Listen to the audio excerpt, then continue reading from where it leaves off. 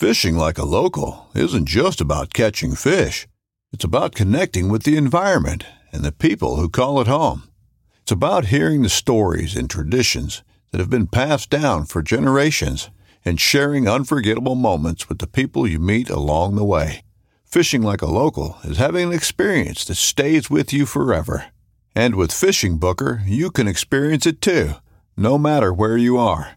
Discover your next adventure on Fishing Booker. This upcoming concert season will be all about the boots, and Tecovas is your stop for the best in Western style. Tecovas has seasonal and limited edition offerings this spring and summer, including men's and women's boots, apparel, hats, bags, and more. All Tecovas boots are made by hand in a time-honored tradition with timeless styles that are always on trend. And Tecovas has first wear comfort with little to no break-in period. It's hard to find this level of comfort paired with this level of style. Stop by your local Tecovas store, have a complimentary drink or two, that's WCB style, and shop new styles. The smell of fresh leather and friendly staff are at your service. Many stores even have leather custom branding to make your boots truly personalized. And with regular live music and events, there's no in-store experience like it. If you can't make it into a store, just visit tecovas.com. That's TECOVAS.com.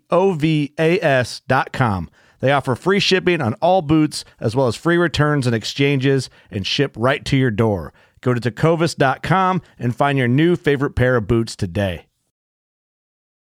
We're 8 minutes into shooting light, and I see what I think is the buck that I didn't get the shot on yesterday come in. Like, literally, there's barely enough light to see through the scope. I know there wasn't hardly any light for the camera, and you know, he comes in and gets right by that feeder, and it's just like, all right, it's go time. This is it. We're not gonna play the chance game and hope something a little bit better comes out. And oh, you got her, dude. She's down. Let's go. Dude, I just shot a deer of a lifetime. Freaking smoked him. One with nature, and if you're a believer, one with God. Definitely gets your heart pumping. Boy, you are in trouble. Fall Obsession Podcast. Well, welcome back, everybody, to another Fall Obsession Podcast episode driven by our friends over at the Ridge Rock Hunt Company. We'll talk more about those guys at the end of the episode and sponsor segment. I am Sam with Fall Obsession, your podcast host. Glad to be back on here for another Monday morning episode with you guys. Super excited about this episode too, because I'm back on here virtually hanging out with a guy that I got to spend a weekend in hunting camp with a little over a month ago, and that is Mr. Mark Zorich. Welcome back to Fall Obsession and to the podcast, buddy. Yeah, thank you. I'm super excited. You know, I'm still glowing from the hunt. You know, we had last night we made some backstrap from the buck that I shot, and man, those whitetails are delicious. They come close to the axis deer in Hawaii, but man, we've been eating that deer. So. Perfect. That's awesome, man.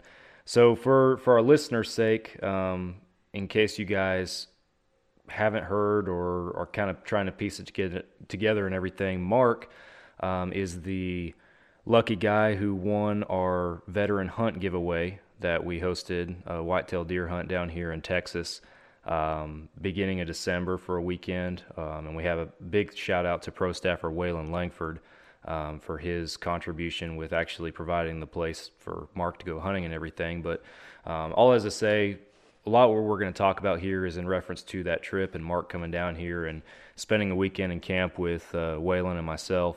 And obviously, as he already alluded to, got some venison to take back home to California with him there. So just a little bit. Just a little bit, yeah. I'm sure we'll make sure that we hit that too, as far as what all was involved with getting that back too, because that was interesting. But we'll get to that.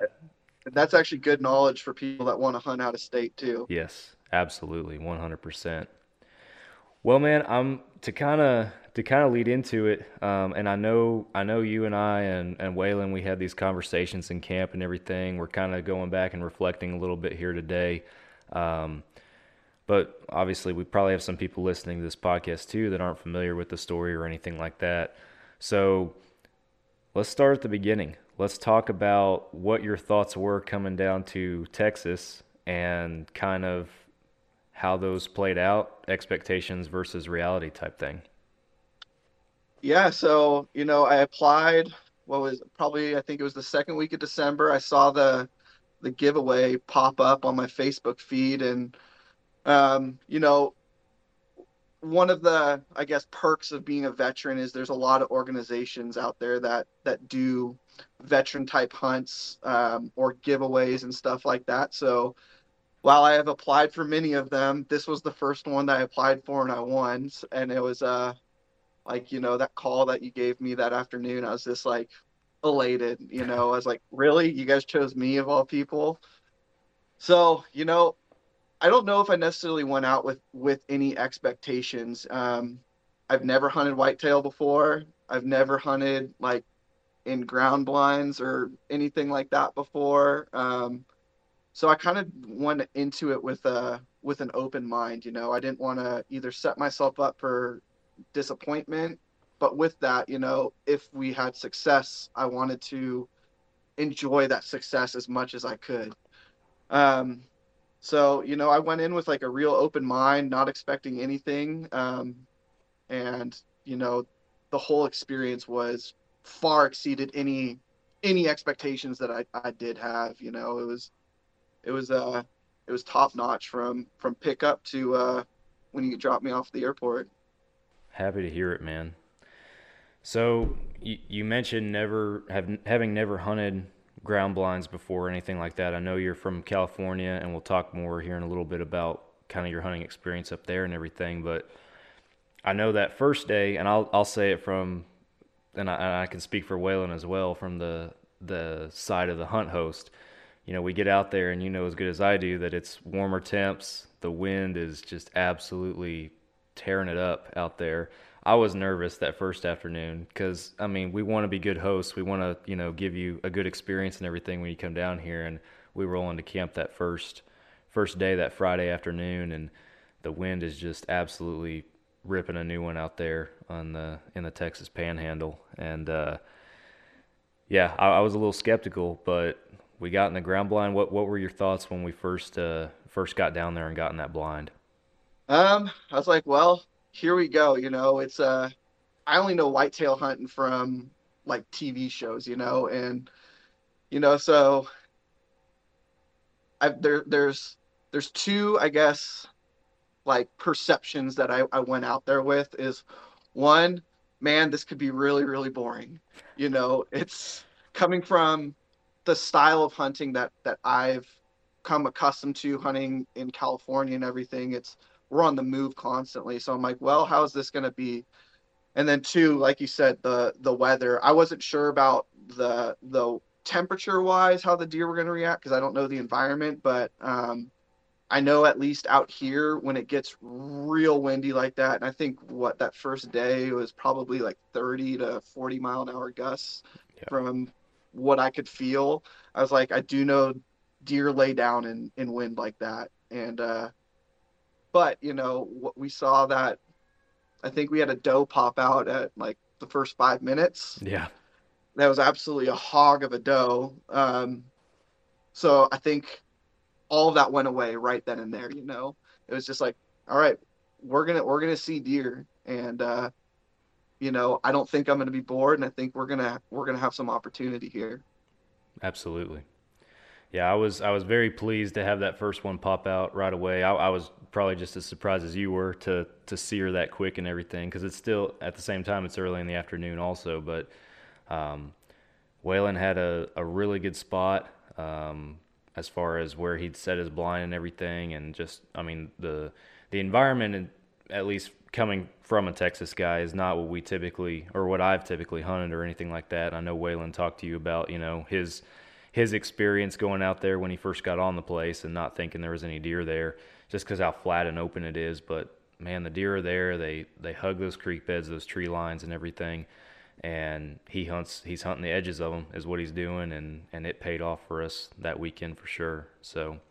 Yeah, definitely. And, there's quite a bit more topography out there than what it leads on to be. After we got the doe, and we kind of had to go down in that creek area to recover, like you really see there is a lot of terrain in there. There's a lot of cover, and there's a lot of way for those deers to use that as like, kind of a deer highway almost, and then pop out when they need to pop out. And it was cool to see that, it wasn't just some giant open field. There was quite a bit of habitat in there, and they were using that habitat very, very well.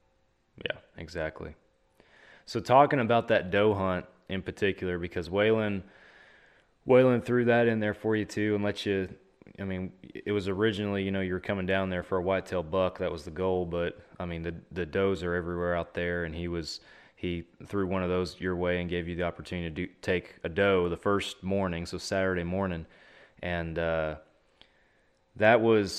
she ran farther than we thought and ended up crossing a creek.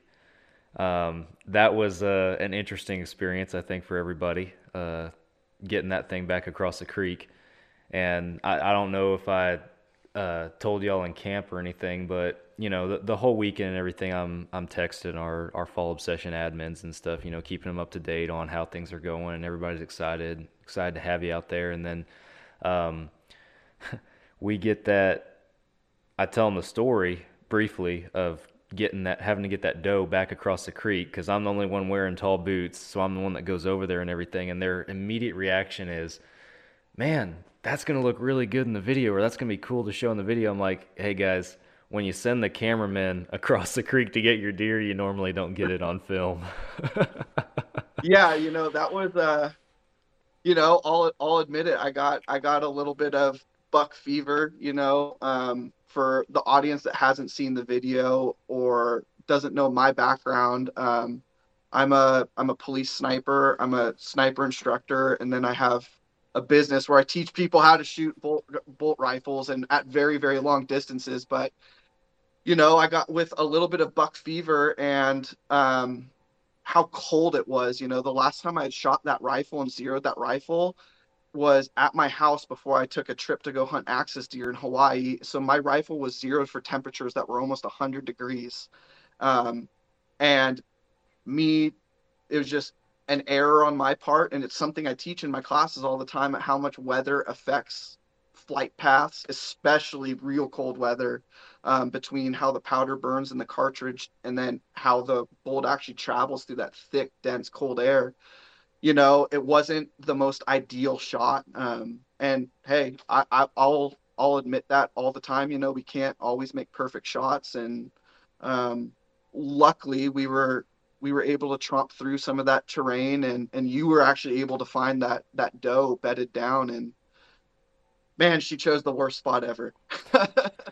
She chose an island in the middle of a creek, and I think the silt in that creek, if you had put all your weight into it, probably would have gone up to your knee. Yeah. It was straight nasty, and it smelled bad. And you look at, and I made a comment to Waylon that weekend too. You look at all these deer, and with whitetail, you typically see a lighter or a tan colored, leg from the bottom down on these deer. Well, all these deer are walking around with these dark brown or black legs from the knee down. And at first glance, I was trying to figure it out, like, what's the deal? Is that just a weird looking deer? And they all had it.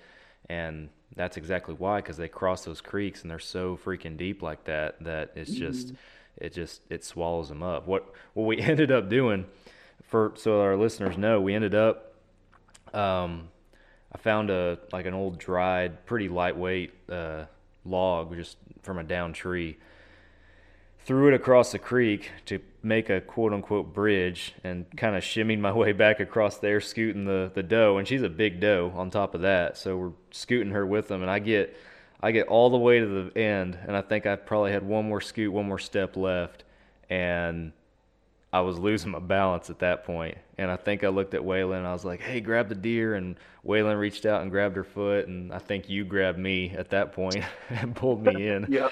But that could have been a lot worse than it ended. But we got her over and everything. But yeah, there's so many places back in there that are like that like looking at these open fields, looking at just acres and acres and acres of farmland, you wouldn't think that these deer have an environment like that out there to hide in and live in. So it's pretty crazy.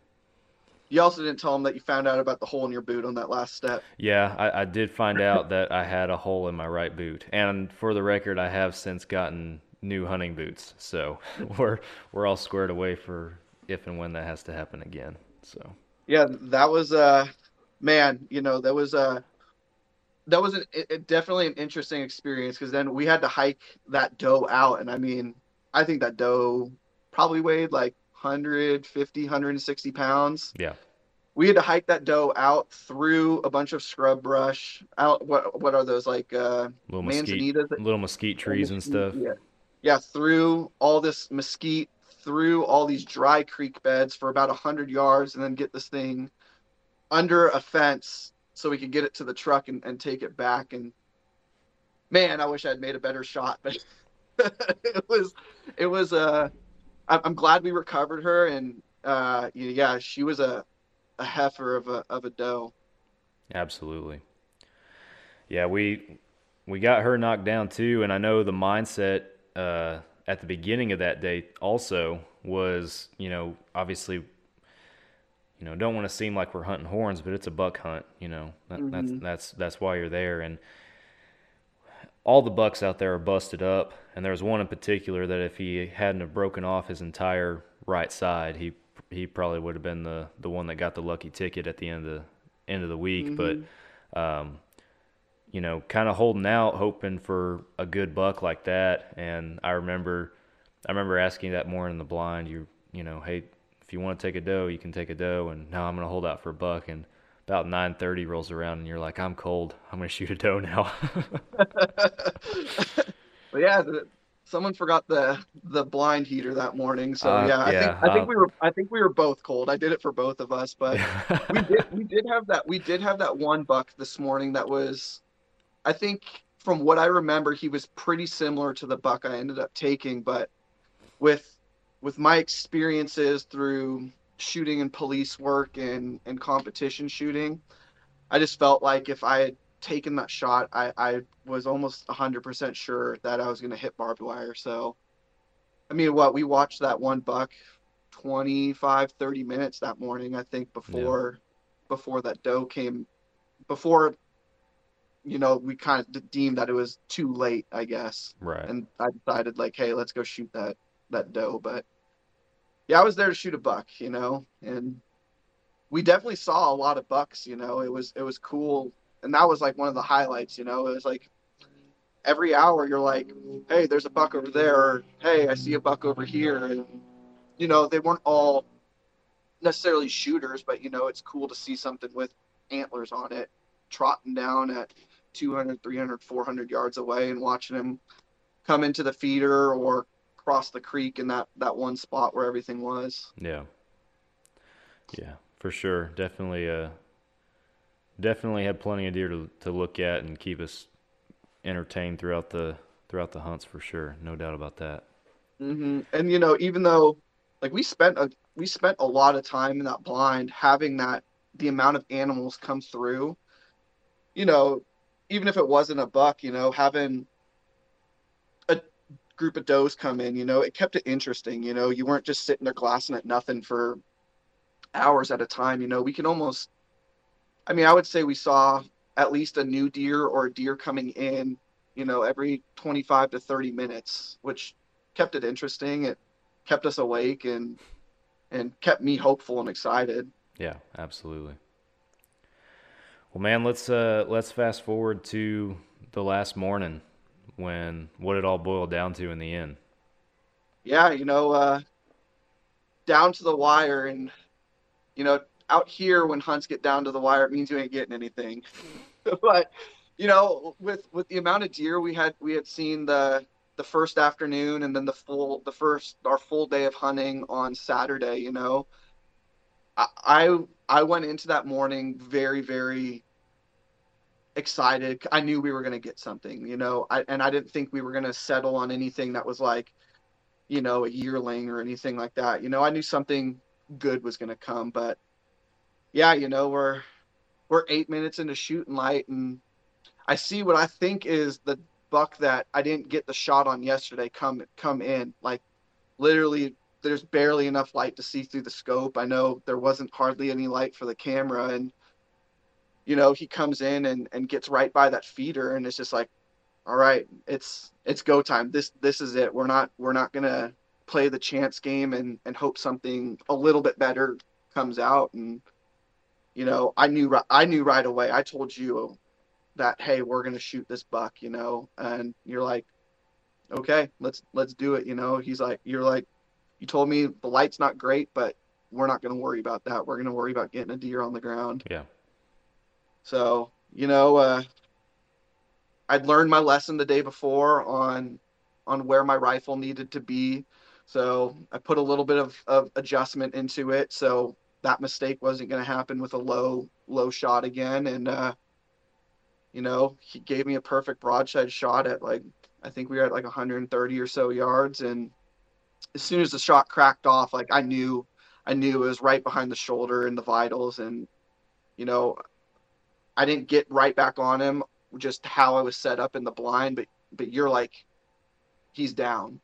And I was like, where? I don't see him. So I thought he took off again. I thought he went right back behind him because there was that game trail behind him. And you're like, no, he's down. I saw him go down. And he ended up dropping 25, 30 yards from where we shot. So it was really good shot placement. And it was the buck I wanted. It was again, not going in with any expectations. I didn't think we were going to shoot one of these trophy inbred whitetails that you see on these high fence ranches. I know we were out there to shoot a wild whitetail, and I couldn't have been happier with the deer we got. So it was awesome morning. And the fact that we were 8 minutes into shooting light, took all that stress off, and it was just a great way to cap an awesome weekend. Yeah, absolutely. Yeah, that was definitely a mindset going in, is that whatever's going to happen at a buck that is going to be worthy of putting a tag on, it's going to happen sooner rather than later, because just the behavior that we had seen, with the morning before, was any bucks that showed any potential were moving early, and the later it got, yeah, you still had does and maybe a young buck or two in front of you, but the later it got, obviously and I know this is kind of a standard thing that a lot of people probably observe in their local hunting areas, but the later it got, the more your chances kind of were withering away. So kind of went into it with the mentality of, as soon as we get an opportunity, we need to capitalize. And man, you did just that. It worked out good. It did work out good. And I didn't feel like I cheated myself by shooting that buck. I didn't feel like we left anything out there. The buck that we saw the day before was pretty much identical. He had a little bit of he had a one time that was broken off, and we didn't see anything that was like, man, I should have shot that one. Yeah. That buck was on par with the biggest deer that we saw out there that weekend, besides that absolute trophy that ran across the road when we were going out that one afternoon. But I couldn't have been happier with what we shot. And like, I hope you can still hear it. My happiness from remembering that, I feel like right now, is the same happiness I felt right then and there. So awesome.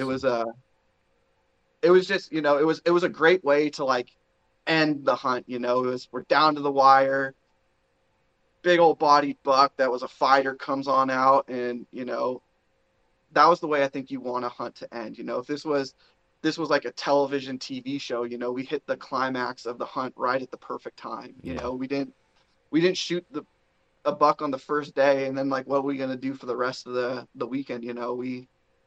It used our time well. Yeah, absolutely, man. Yeah, it could not have gone any more perfect, for sure. So one thing that's not in any of the videos, and before I forget, I haven't even mentioned it, but we do have a video kind of centered around Mark and just, why this hunt was special to him and everything, on our YouTube channel. It's the first installment of our My Obsession series, but it's this hunt is the experience that we were able to document with him. So a lot of what we're talking about here is shown throughout that short video. But one thing that's not in the video is getting that meat back to California. And I know I asked you before you even came down there, you know, what your intentions were for the meat, and you were pretty confident that you were bringing it back, and said that you were bringing cooler bags and stuff. And I just, all right, he's got it figured out. He seems to know what he's doing, because I really didn't know what you had planned. But again, you seem pretty confident, so I was going to take your word for it. And so I'll let you share with everybody kind of what your system is for traveling and flying on an airplane with wild game meat fresh out of the field. Yeah, I know. I don't think Waylon believed what I was going to do until we left. But so I've been lucky enough and fortunate enough to hunt axis deer twice in Hawaii, and you know, baggage to and from Hawaii is really, really expensive, because you know, you have all of your regular luggage, you have a rifle you're bringing out there, which is another bag, and then you know, you want to get meat home. Well, how do you get meat home, especially when the plane ride is going to be 6+ hours? It's a super warm environment, and you know, shipping it is going to cost you hundreds and hundreds of dollars to overnight or 2-day something. So I did a ton of research before my first axis hunt about what you can and can't bring onto airplanes as carry-on bags, and weight limits and all of this stuff. So on both my axis hunts, I have taken like Yeti cooler bags, like the soft cooler bags. I have knockoffs because I can't afford the Yeti stuff, but I've taken Yeti soft cooler bags. I think they're like the 33 quart cooler bags, and I've been able to freeze the meat in quarters, and I bring the meat on as a carry-on. I know it's hard to believe, and you know, people are like, really, you just bring like hundreds of pounds of meat on as carry-ons? And yes, that is how I have got the meat home twice from Hawaii, and then on this hunt. I did check one of our bags in because I had 3 of these coolers with like 50-60 pounds of meat in each of them, but I'm fine with paying extra baggage fee on one. Paying extra baggage 3 on 3 would have been like $300-$400. But yeah, so for this hunt, I wasn't able to freeze it, but we were able to get the meat into quartered out, skinned, and then I used non-scented trash bags. And you do a really good wrap with the non-scented trash bags, and then you can fold them over and almost double wrap them. And we were able to get it, the dough on ice was almost completely frozen, and then the butt got cold enough, and then with the dough meat, it was plenty cold in them. Wrap them in the trash bags, and then we were able to get like I think we got 3 shoulders in one. I know we got 2 quarters in the back straps in another, and then we got all the other meat in the last one. So yeah, you get a little bit of weird looks going through TSA. I know I got flagged on that one. Oh, you did? On that, yes. Yeah, so I had to go do the special check because the guy thought I was bringing home, he thought there was a dead dog in it. And I was like, really? You think I'm going to bring like a dead dog through this? But, yeah, he came over and did the check and just made sure it wasn't like human or a domestic animal. And I told him what it was and showed him my hunt license. And yeah, 100 pounds of meat carried on. Man, so I know I was having a hard time wrapping my mind around. I know Waylon shared the same feeling, but I mean, we were both just going with it, you know. It's like he's done it before, and I know you mentioned, you know, it's probably a more common thing in some place like Hawaii where everybody flies in and out, you know, opposed to Texas. But so for our listeners who don't know, you know, like Mark said, the dough was already pretty cold because we put these deer, we quartered them after he killed them, and then we just put them in ice chests, and it was ice chests just stayed in my pickup, but it was cold enough outside at night and even during the day that, you know, the ice held and the meat got really cold. But with the buck, obviously he killed the buck the same day that he was leaving. So it's roughly a 3-hour drive from the camp house to the airport. So we left both of them on ice all the way to the airport. And then Mark and I are standing there in the airport parking garage packing meat into these Yeti cooler bags, people driving by and walking around and everything. I wasn't even paying attention to see if we were getting any looks or not. But, yeah, I can check that off my list as something I've never done at DFW Airport before. So, But it's good knowledge, you know. It's especially for people to hunt out of state. You know, it's easy to do a deer and antelope. You're probably not going to do it with an elk or anything like that. But you know, it's for people that have to hunt on a budget and aren't these people that can afford tens of $1,000 hunts with the host shipping your meat back for you and coolers and everything. It's just a good little snippet to have because it makes hunting more accessible to everyone, and it makes it so you can hunt and then you don't have to waste the meat. You know, obviously I would have, if we were in California, I would have taken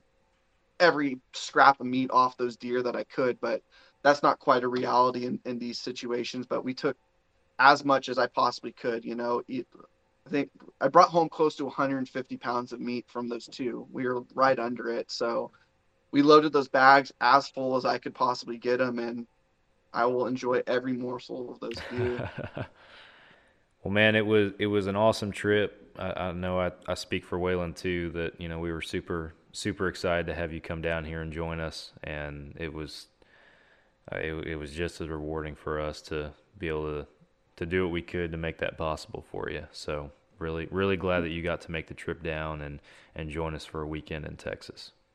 No, it was awesome, and like, you know, like I still can't convey like how grateful I am to both you and to Waylon for that property. You know, I told Waylon 6 times that weekend, like, dude, this property is absolutely amazing. Like, I can't believe you just let some stranger come out here and hunt it, because, you know, that takes a lot of trust. You know, it takes a lot of trust for one, that they're going to be competent with their rifle, and they're going to know what to do when the animal does come, and you're not going to just sit here taking pop shots at deer from whatever yardage we were at. And, you know, and I'm glad that he installed that trust in me so quick. You know, he'd never talked to me, he'd never met me or anything. And it was such a fun weekend. You know, you're like, well, don't expect much from the camp house or whatever. And, you know, it was like it was a super cool little hunt house and everything. You know, it's nothing crazy fancy or anything like that. But,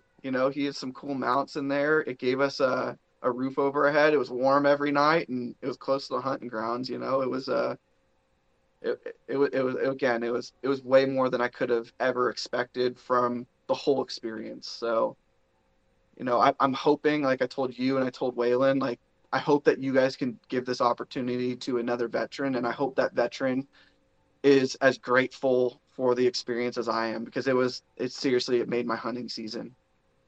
Awesome.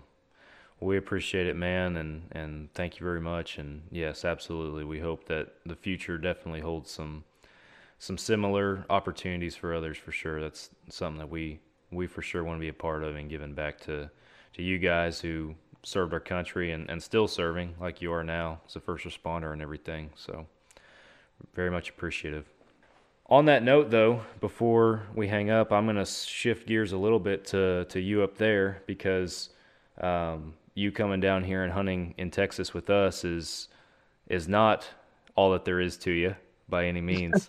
So first off, I'll let you kind of talk about maybe some of your experiences up there hunting, because you've been hunting for several years up there in California, and California is not normally for lack of a better term, a destination state for a lot of people when it comes to hunting. It's not something, you know, the first place that comes to mind. So tell us a little bit about your neck of the woods and what your hunting experience has been like up there over the years. So I'm an avid hunter from turkey, ducks, deer, elk, anything I can hunt and eat, I love to hunt. But California is one of the most frustrating states to hunt deer in that you could imagine. It is a ton of work if you don't have private property to hunt. And our deer here are nothing like, are not, they're pretty much like dogs with antlers. They're pretty small. We have a Columbian blacktail on the western portion of the state, and then on the eastern portion in the Sierra Nevadas, we have hybrids of mule deer and blacktail, and then on the eastern slope itself, we have full bred mule deer. So I hunt in a zone typically called B zone. It's in the Mendocino National Forest, and we hunt anywhere in the elevation between like 64 to 8,400 feet. And on the area that I hunt in, typically I have like a spot that has been very productive for California standards. You know, we can go in there with 4 tags and generally we'll fill 2 to 4 of them, which is for that zone has a 15% success rate average. Wow. And that's high. That's the average zone. That's not a premium hunt in California. It has closer to like a 3 to 5% success rate. So we go in and everything's on our back. Our base camp is about 5 miles from the truck, and it is in like real steep terrain. Like you think of a true Western hunter, like you are hiking on like very narrow trails up and down the sides of mountains. The area that the deer are typically in, you're side hilling on shale to get to the areas for the deer. And then if and when you are successful, you're hiking that deer on your back with all your gear out. So it's very different. This coming up season, I will be lucky enough to pull one of our premium zones on the eastern slope. I could have pulled the tag this year, but due to a family vacation and some other stuff, I didn't want to go up there and only have a weekend to hunt it. I want to give myself the full 10 days to go up there. But those zones are called X zone for us. And it takes anywhere from 4.5 to like 12 to 15 years for the real high end ones to be able to pull them. So we do a true preference point system. So every year that you don't draw that tag, you get a point added to it. And the good thing about the deer zones is there's not a lot of point creep on them. So generally, if you want said zone, if it's 6 points this year, it'll be 6 points next year. Now, for our elk and antelope, that's a little bit different. There's a lot of point creep with our elk and antelope, and it's like a once in a lifetime tag, unfortunately, for how stable our elk herds are here. So hopefully that'll change, but it's a very different style of hunting. And like I said, like I told you out there, and I think I mentioned it in the video, it's not better or worse than what you guys do. You know, there's a lot of fun in being way out in the backcountry on your own, but there's also a tremendous amount of frustration, hopelessness, disappointment when, you know, you've been out there for 5 days and you've seen 3 bucks. And the blacktail out here are we call them the gray ghosts of the forest. You know, they are incredibly intuitive to their surroundings. You know, we have a lot of mountain lions and a lot of bears where the deer live. So these things have noses on them like you wouldn't believe, and they have ears and eyes that are insane. You know, if they see you, they're gone and you will never see that buck again. And it's hard. So I think that was why I had such a fun time going out with you guys. You know, it's not necessarily an easier hunt with you guys because you have to have a lot of patience. Like if you want something decent, or you have to be able to sit out there in 40-mile-an-hour winds or 20-degree mornings, you know, and that's miserable on its own. But it's fun to be able to see all the deer and being like a part of their habitat versus like as soon as you become a part of the habitat out here, the deer never come back. But it's fun. Yeah, California is different. I'm fortunate enough, I live on 8 acres, and all the properties around mine are between 5 to 20 acres.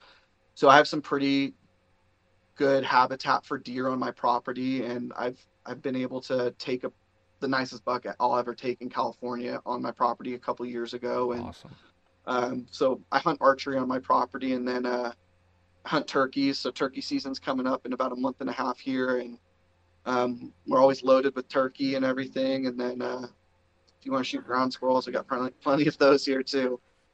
Yeah, different worlds for sure, but it doesn't matter where you go or what you're hunting. It's hard to say one is extremely easier than another because, like you say, they all come with their own challenges for sure. So Yeah, and it's like I know that there's Western hunters that look down on said style of hunting or whatever, or you're just shooting fish in a barrel, and that's completely not true whatsoever. It's just a different style, and there's nothing wrong with either one. Like I would love like listening to Waylon talk all weekend, listening to him talk about his record deer and the deer that he sees on the property, and like watching you with your Texas Dirt series and all that, like that. How could you not have fun with that? Like exactly, yeah. You get in tune with what these deer are doing, and like with you guys being able to manage habitat and like affect how these deer produce and affect antler size, and like really hone in on what you want. Like that's awesome. Like I wish I could do that here. Like that's not possible in California, and it won't ever be possible here. Like I told you, it's like if it has antlers on it and it has a fork on it, I'm gonna shoot it. I'm not passing on a buck in California. I will say with a caveat to that, I will pass on bucks in X zone because the deer population up there is quite a bit healthier, where you are seeing multiple bucks a day, but that's also why it takes 6, 7, 8 years to pull these tags. But yeah, it's two different worlds, but it's hunting. Yeah. You don't have to go through this grueling, agonizing process to have success and have it be fun. So it was a cool experience, and I know I would like you guys to come out here, and I'll take you up into the wilderness one year, and you guys can have a different style of hunting. Yeah, that's awesome, man, for sure. Well, real quick also, outside of hunting, and you alluded to it earlier on toward the beginning, but you're a sheriff's deputy now, former military sheriff's deputy. Mm-hmm. Now you're a sniper, and you run your own shooting school or shooting academy. Tell us a little bit about that.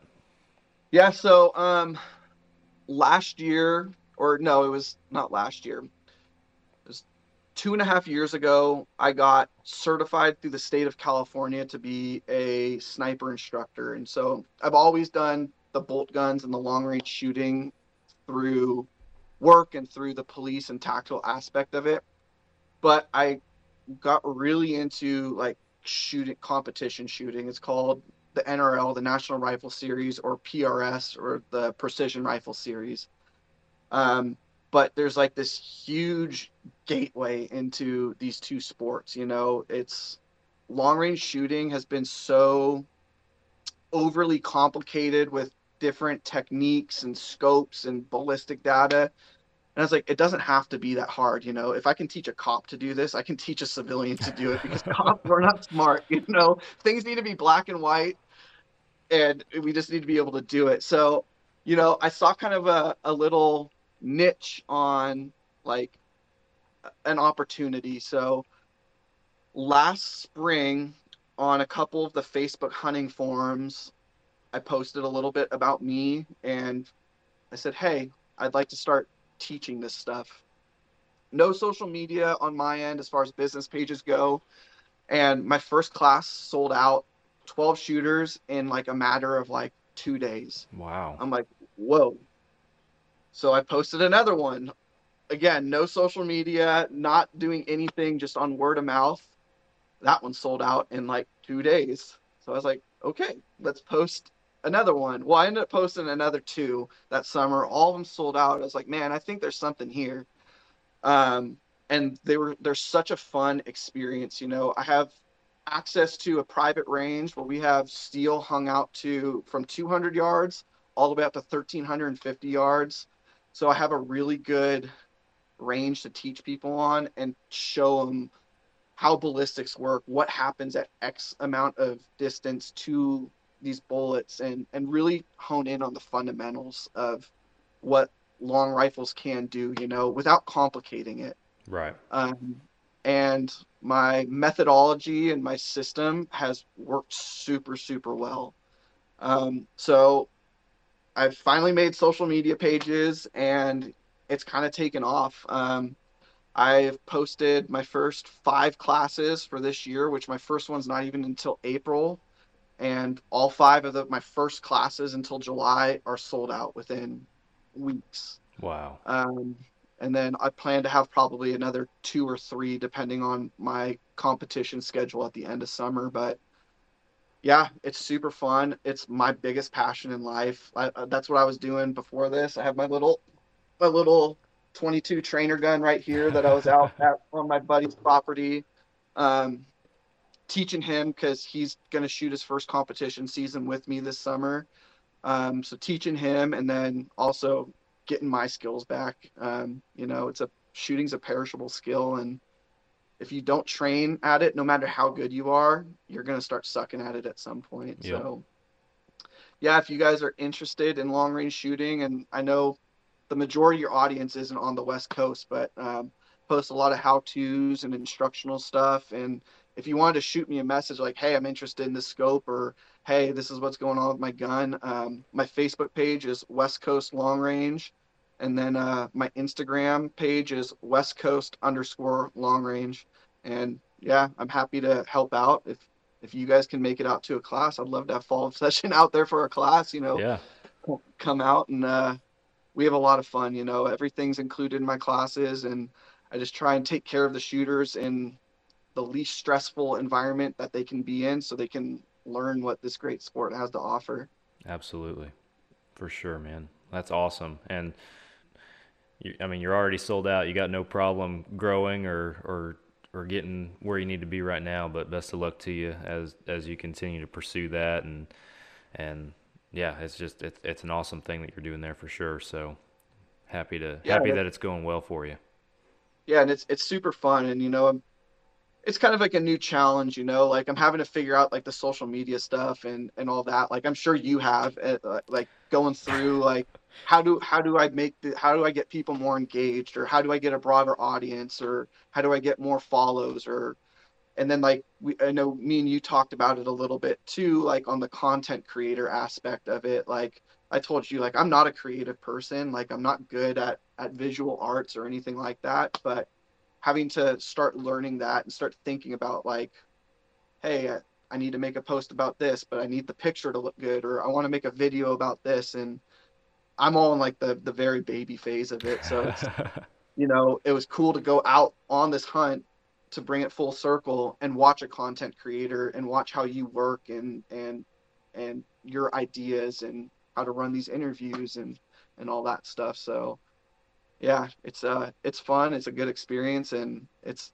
something I love, Hopefully I don't have to be a cop in like 5 years, and I can just go teach people how to shoot. You're well on your way to it for sure. You got a good foundation laid to do something like that eventually for sure. So yeah. Well, man, I appreciate you coming on our podcast as our guest for this week, and again reflecting on a trip that I know I'll not soon forget. I'm sure you won't either. It's a really awesome time again that we got to share camp together. I hope it's not the only time we get to share camp. Time will tell, but for sure, as I've said many times, it was super awesome having you down here in Texas, and appreciate you coming down. Appreciate you joining us for that, and again, join us for this podcast. It's been fun. Definitely, and yeah, same. I think we'll share a camp somewhere. You guys either need to come out to the West Coast, or we'll go on an elk hunt or something out in Montana or Wyoming one of these days and do a little backcountry. Heck yeah. Yeah, super grateful to you and to Waylon, and I've said it 20 times on here. I said it 20 times on my weekend out there with you guys. Like, just amazing, all around great experience, super fun, and I won't forget it. It's like it's probably one of the most memorable hunts I've ever been on, and not because we took a trophy or anything like that, just because of how giving you guys were, and then how awesome you and Waylon were on the hunt and the whole experience in general. So it was, yeah, I'll be sad when I finish these deer, because every time I eat one of these deer, I'm eating my memories. Yeah. Well, to our listeners, we appreciate you guys tuning in this week to another Fall Obsession podcast episode. If you guys have not already, hit that follow and subscribe button on whatever podcast platform you guys are listening on. We're on all major podcast apps, as well as our YouTube channel and our website, fallobsession.com. Head on over to that YouTube channel if you haven't already and subscribe to that. We're putting out a lot of different videos right now. Got some more stuff in the works coming. And again, if you have not seen Mark's video with the first installment of that My Obsession series, where he recaps and we actually show parts of this hunt that we've talked about here today, head on over to our YouTube and see that. It's up there ready for you guys to find. fallobsession.com, that is our hub, that's our website, that's where you guys can go to find all of our content, video series, educational articles, gear reviews, podcast, obviously. We got it all on there for you guys. We're also working right now with our staffers across the country to come up with some more regional specific content to put on there, and we're working on those pages as we speak. So be sure you guys go check that out. We also got our apparel on there. Pick up some Fall Obsession merchandise. Been a little light on there here lately with the shortages and stuff, but finally got some stuff at our vendor about to roll back in. So head on over there, and we do offer military and first responder discounts. If you fit into either one of those groups, be sure you fill out the form. That way we can hook you guys up. Facebook, Instagram, Twitter, again, that YouTube. Go follow us on all of the social media platforms. We post daily. And another thing that we are working on right now, this podcast is going to be episode number 90. So we're coming up on that 100 number for our podcast episodes. And we're trying to do something a little bit different for episode 100. It's going to be the first time that all 4 of our Fall Obsession administrators get on here and do a virtual podcast together. And we want to be able to answer y'all's questions or talk about anything that you guys are just wanting to know more about, whatever it might be. If you have something you want to share and want us to cover in episode 100, go to fallobsession.com/podcast, fill out the form on there, and we'll be sure that we hit it in the upcoming episode 100. Do it sooner rather than later, because these next 10 weeks will fly by before you know it. So finally, our sponsor segment, Ridge Rock Hunt Company. I'm rocking the hat.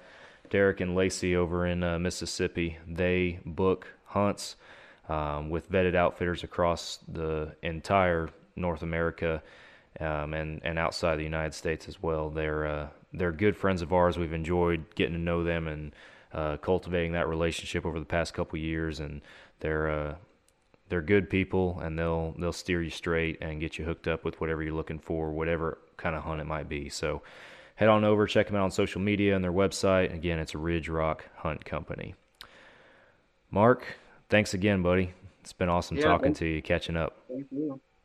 It was it's good to relive the memories. Absolutely. All right, guys, thank y'all for listening, and we will catch you guys again next week for another Fall Obsession podcast episode.